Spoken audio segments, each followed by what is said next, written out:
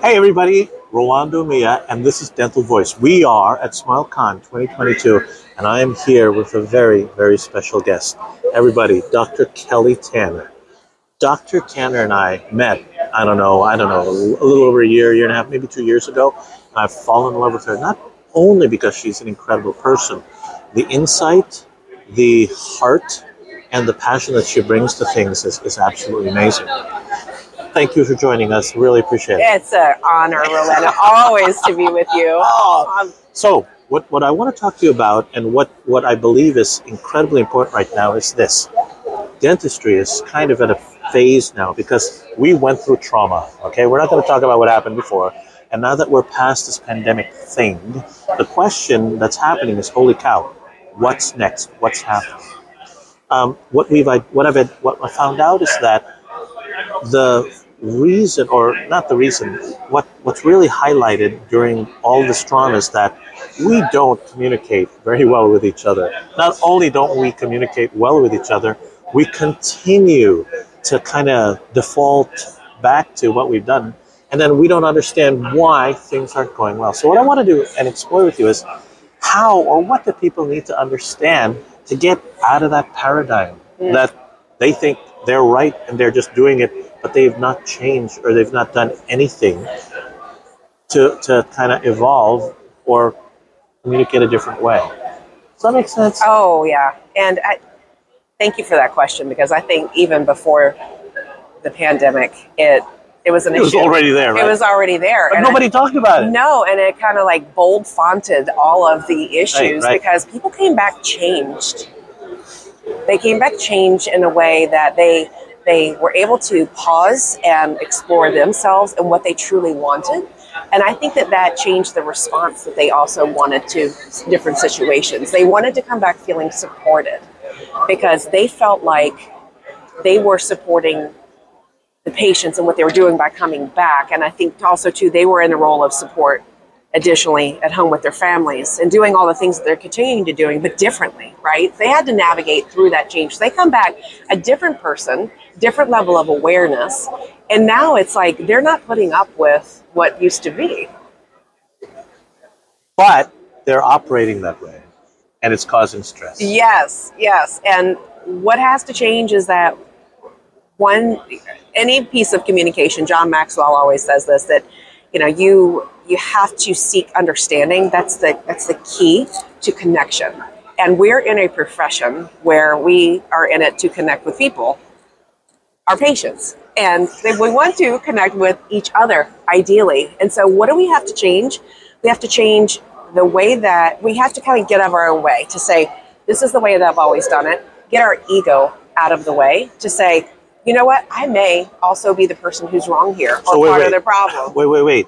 How often do you discover, or when you're working with your clients or working people, that these people are pointing at everybody else and they just don't fully realize that often it's them? Tell me you haven't run into people like that. Oh, I don't, because I work with people who are right. You mean blamestorming? This is what people do. They blamestorm and it's really, not me. What do you mean? I'm doing everything Can you come in and can you fix my team? I'm like, yeah, sure. Are you part of this team? No, it's there. I'm fine. Yeah, but it's the self-actualization of that clinician, of any person, any human, to say, I could be part of this, and to remain open to that, to know that you may have a blind spot in this for yourself. And to, like I was talking about yesterday on main stage, it's, you have to have like this mutual agreement among you and your team to say, this is a safe place to communicate, to do that. And how do you even get there? Because a lot of times the person who's the problem doesn't know that they're the problem, and no one wants to tell them. So how do you start? Because it seems, reflection or looking at yourself and really, really, really looking at who you are is, I feel, one of the hardest things anybody could ever do. Because it's almost acknowledging that you're not right, you're not perfect, you need help, and that's scary for a lot of people. Well, the first symptom that you experience in a team or between friendships or at home is that it doesn't feel good. Something doesn't feel good. Yeah. And so then I think that's your first indicator, because if it doesn't feel good, it's not good. If it feels good, it probably is. So when I experience that with teams, or when I'm saying, okay, so how is everything? Is everything going smoothly for you? Are you guys good? Like, what would you change? And it's no, it's good. It's like, well, is it really? And so you have to first acknowledge that something is not okay. And then what can you, or how can you be a part of that change that you're seeking? What can you and how can you? And it starts there with a simple question. See, change is one of the most difficult things you have to do. When it's about yourself, you now make it even harder. And then now you're having to basically represent that, wait, I'm not right. That's hard, right? Well, it's not about being right. It's about collaborating.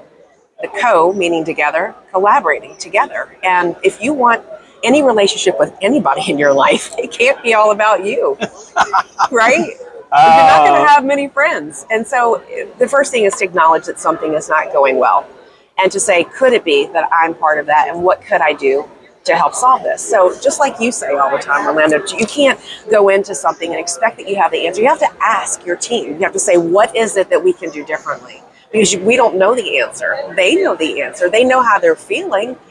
But to go in to say, how can I better support you? Because I'm sensing that something's out of whack, out of alignment with our team. So there, you said something that I'm kind of resonating with, sensing, feeling.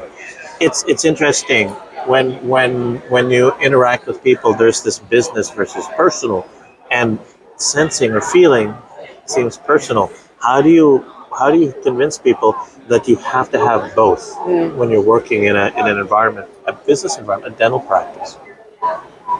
How do you convince people that they have to have both? Well, if you work with people, you have to be able to have empathy in order to step outside of yourself to understand what someone else may want or need. That's any relationship. So it's personal development. It's personal honing of those skills, because you can build emotional intelligence. IQ can't be changed. IQ is, you're born with your IQ. And your EQ or your EI can be changed. And so you hone in on those skills. There's specific training. There's different ways to do it. Oh, wait. Can you do it by yourself, or do you need help? You can. So, like, for instance, with Next Level Dental Hygiene, we offer emotional intelligence assessments also for DISC as well, and driving forces. You can order one of these assessments, and in each area, each quadrant, where it's telling you your score, because it compares you to all the other people who've ever taken this, to say, okay, here's the energy line, and anything above that or below that is where you resonate. If you're above it, you're cool, you're in that higher range. But if you're below it, you're struggling. You could be struggling. And are these symptoms of your environment? This is probably what's going on in your life. So it's a nice metric because it's a piece of paper that ends up telling you what you could be experiencing. But so here's the thing, and this is the piece that I want to understand. You know, how many people want to work out, right? And they read stuff and they say, hey, look at this. You got to do this, this, and this. But they never do, because it's hard. It's difficult when it's about you. So how can you help people overcome that? Because you got to eat better. Yeah, I know, but you don't. You got to work out. I know. You got to get more rest. You got to do all this. So it seems like, or I feel that there's this things that's stopping people, because people continue to be very mired in the way they've done things. People continue to get stuck. People continue to be fearful of engaging with their owner dentist because of retribution. I don't know. So what advice? How do you get past that? So all of those things are helpful. Yeah. I think in any change that any of us make in our lives, we get tired of our own crap. Right? It's right. Like, I'm not doing this anymore. My pants don't fit. I want to look better. I think you're talking about me. No, I'm not. I'm tired of my team being this way. I'm tired of the patients leaving. I'm tired of people leaving and vacating and showing up late for work. What is it about that you want to change? Now, if you recognize it, that's awesome. You know, that's the first step, is recognizing it. And then the second, it comes back to the two questions. What are you going to do, and how are you going to do it? You know, what do you already have there for you? But it seems so simple. So how does one start that? That's the piece I think is really important. Because it's almost like you have to take that first step. And then once you get there, then all of a sudden you start building momentum. what advice or what insight can you share with people about taking that first step? How do you get to the well, acknowledge. Well, first of all, and this sounds like it's not a step, but it is. But if it doesn't feel good, it's probably not. And what is that that's not feeling good about that? Is it a you problem, or is it could it be you? Is it everything else? Them. It's always them. Could it be triggering something in you? Because when we have a response to anything, when we have a response, it's triggering something in us that doesn't align with our belief system. So when you ask someone else to do something else, you're asking them to question what it is that they believe. And that's hard. And that can be hard for other people. So it's about how you go about it with other people and how it is that you're engaging in that conversation. So I'm giving you answers, but I'm not making it like cookie cutter, because it's not. It's a complex issue. But to first have self-awareness to know that something's not right. The second, what is it that you can do about it, or that you will? Yeah. And then third, go to the source to say, how can I and what can I do? Those are the 3 simple steps to start anything. Think about your marriage. Not that you're ever wrong. Not that you are ever wrong, but when you're sensing that something isn't right, that maybe you've had a disagreement and it's lingering, what do? You talk about it. You talk about it. You go to that individual. You don't allow it to create drama. You don't call everybody to resolve the issue. This is between you and the other person. But that's personal. This is business. Oh, it's all personal. It's all personal. And then 2, even helping your team understand their own self-awareness. And it's not a CE that checks the box. Right. Because it's not about patient care and filling teeth and drilling and checking ultrasonics and instrument sharpening. Yeah. It's not about that, but it's about how are they growing? How could they grow personally as an individual that would then benefit also the team? Because when you grow someone personally, it's something you've given them. That's a gift you've given them, because it affects them at home. It affects that ripple effect of them, who they are and how they do and their identity.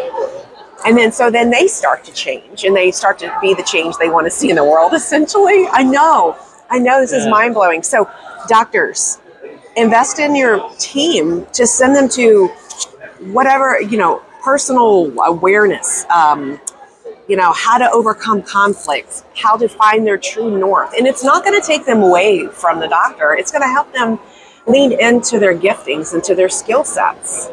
It's not something that I know. It seems sort of counterintuitive. But back to answering your first question, what changed? What changed during COVID? What changed? What was it that we even wanted before that? Was this? We want connection. Connection. Yeah. See, the context of what you're saying, at some level, is scary as crap. And I think that's part of why, it's always easier to just do what you've always been doing, right? And I think that's part of what we need, and definitely COVID brought that up. The fact that people are leaving in droves, the fact that people are finally just saying, you know what, I'm done. I'm done. And then now people are starting to wonder, wait a minute, is it something I did or not? Let me ask you this, and this is something. Everybody needs to participate. How do you get everyone to participate? Because it can't just be you or the doctor or a person trying to drive that change, trying to be the catalyst. How do you drive, or how do you get the engagement of everybody? Because for me, that seems to be one of the biggest issues, because there's always someone in the back going, "This is not going to work," or Sure, I'll go through it, but I know it's not going to work. Think about any soccer team, any football team. You watched Ted Lasso, didn't you? I did. I love Ted Lasso. Why are they there? They're there to win. They're there for a mutual interest. They're there for a vision. They're all there to fulfill the team's vision, their practice's vision. This is who we are and how we do. And to get that personal fulfillment, that connection, because you don't communicate to just communicate. You communicate to connect with the intention. So how do you get everybody doing the same thing? Well, everybody's going to want to do the same thing. And you co-create it. You co-create, you bring everybody together and say, if this is what we're working for, how do we get there? And what are the habits of that high-performance team? what's your awareness need to be like to grow and be mutually invested in this goal that we have together? Because we're together because you chose to be employed here, and we love you, we love each other. You know, we're doing all the things for our patients because we're aligned in that way. But then, how are we going to do this together? And you come up with it, you co-create it together. So, what do you do when you find a person who doesn't, or is quite resistant, or just says no? So I would just ask them maybe what doesn't feel good about it. Just say, perhaps they're withdrawn. So there's different kinds of followership. You guys, this is a whole lecture topic on leadership versus followership. It's absolutely mind-boggling how we're all followers and we're all leaders, because you were born a follower and then you become a leader. You have to be a good follower to be a leader. You do, and you have to step back to step up. So perhaps the individual is stepping back and observing, because people learn different, but that person's called an isolate. They're isolating themselves in the dimensions of followership. So when they step back, they're still part of the team, but they're observing. They're trying to figure out where they fit in and if they're still aligning with where they think that they could. And so it takes a conversation of, I'm noticing at these teams, you're stepping back. That maybe you're not as engaged. And how can I help you? How can I support you where you are? And you can't. You can't. Okay. Is there anything about what we're currently doing that doesn't align with your values? I don't know. Okay. Do you like working here? Yeah. Okay. What do you like best about working here? I get paid. Okay. What do people always say about you? Like, if you were to ask your friends three things that they would say about you, what would they say about you? So it sounds like you're forcing self-actualization with the person. Yes. And you can't relinquish you have to be relentless in doing that. Yes. Otherwise, they'll just block you off and give you those non-answers. I don't know. It's this and that. So I see. So you're engaging. You're engaging to connect, to understand, to create understanding. And perhaps sometimes they come across and they say, you know what, this isn't the right fit. And it's just like, I acknowledge that and I respect that about you. And then, man, you've dodged a bullet. Right? Sometimes. Yeah, that's sometimes true. Because that can cause a lot of drama in the office. So that's my long-winded answer, but it seems oversimplified, Rolando. But no, it's because it gets into aspects of engagement that are uncomfortable, that require courage, that require a strength or a fortitude, and people have to be reminded of it. And I think that's why I resonate with the commentary and the kind of the perspective that you have, which is pretty cool. So you mentioned it before. I'd like to, if you were to share with people listening to this, how to start, what's the one thing they need to do to start? As a practice owner, who would you? As a practice owner. Okay. Ask your team what I would go call a meeting and say, hey, I want to hear what you have to say. What can we do as a team to make things better? And do you do that as a group or do you do that individually? Yeah. And just say, if you're not comfortable in this environment right now, come talk to me. Write it down. Write it anonymously. Put it on my desk. Type it up. Get the input. And then solve it around it to support them. So start by asking the question. Start by asking the question. And have the courage and the ability to do that. Yes. And don't hold it back. Yeah, it's that easy. And that difficult. And that hard. Yeah. If people wanted to reach out to you, if people wanted to ask you questions, if people wanted to get into more insight, how could they get in contact with you? Yes, thank you for the question. You can find me Next Level DH. Also, I'm in the Empowered community with Zyrus, and we're going to be engaging a lot there about the leadership that's happening in dentistry. And it's about the people, you guys. It's always been about the people. So reach out on Instagram, Next Level DH, and would love to work with you. Love to give you advice. Thank you so much for having me on today. Thank you so much for joining, and I really appreciate it. I have a lot of respect for and really appreciate the things that you do, and really appreciate you spending time with us here. So, Hey, folks, if that's something you're looking for, please ask Dr. Kelly Tanner. We'll see you guys later. Okay, Thank you. Bye.